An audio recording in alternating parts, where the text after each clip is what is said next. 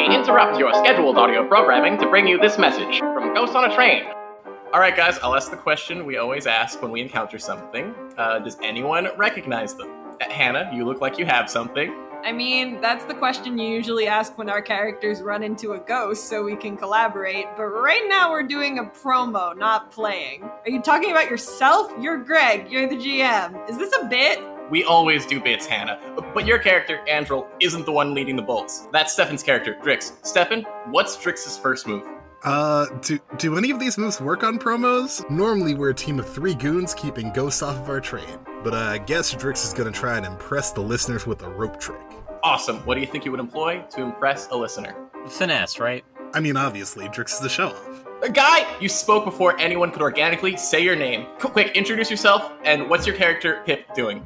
Oh, you just introduced me. I'm Guy, and Pip's gonna take a little something to warm him up through the promo.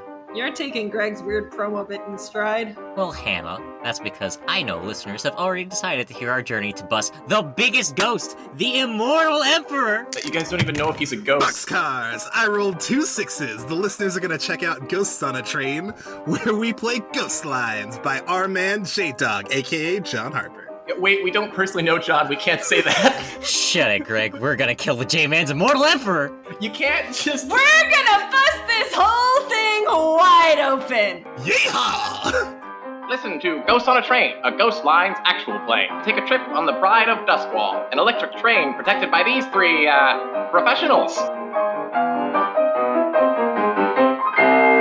This program was brought to you by a network of dedicated artists with creative souls just like yours. Faustian Nonsense thanks you for your patronage. Just like yours.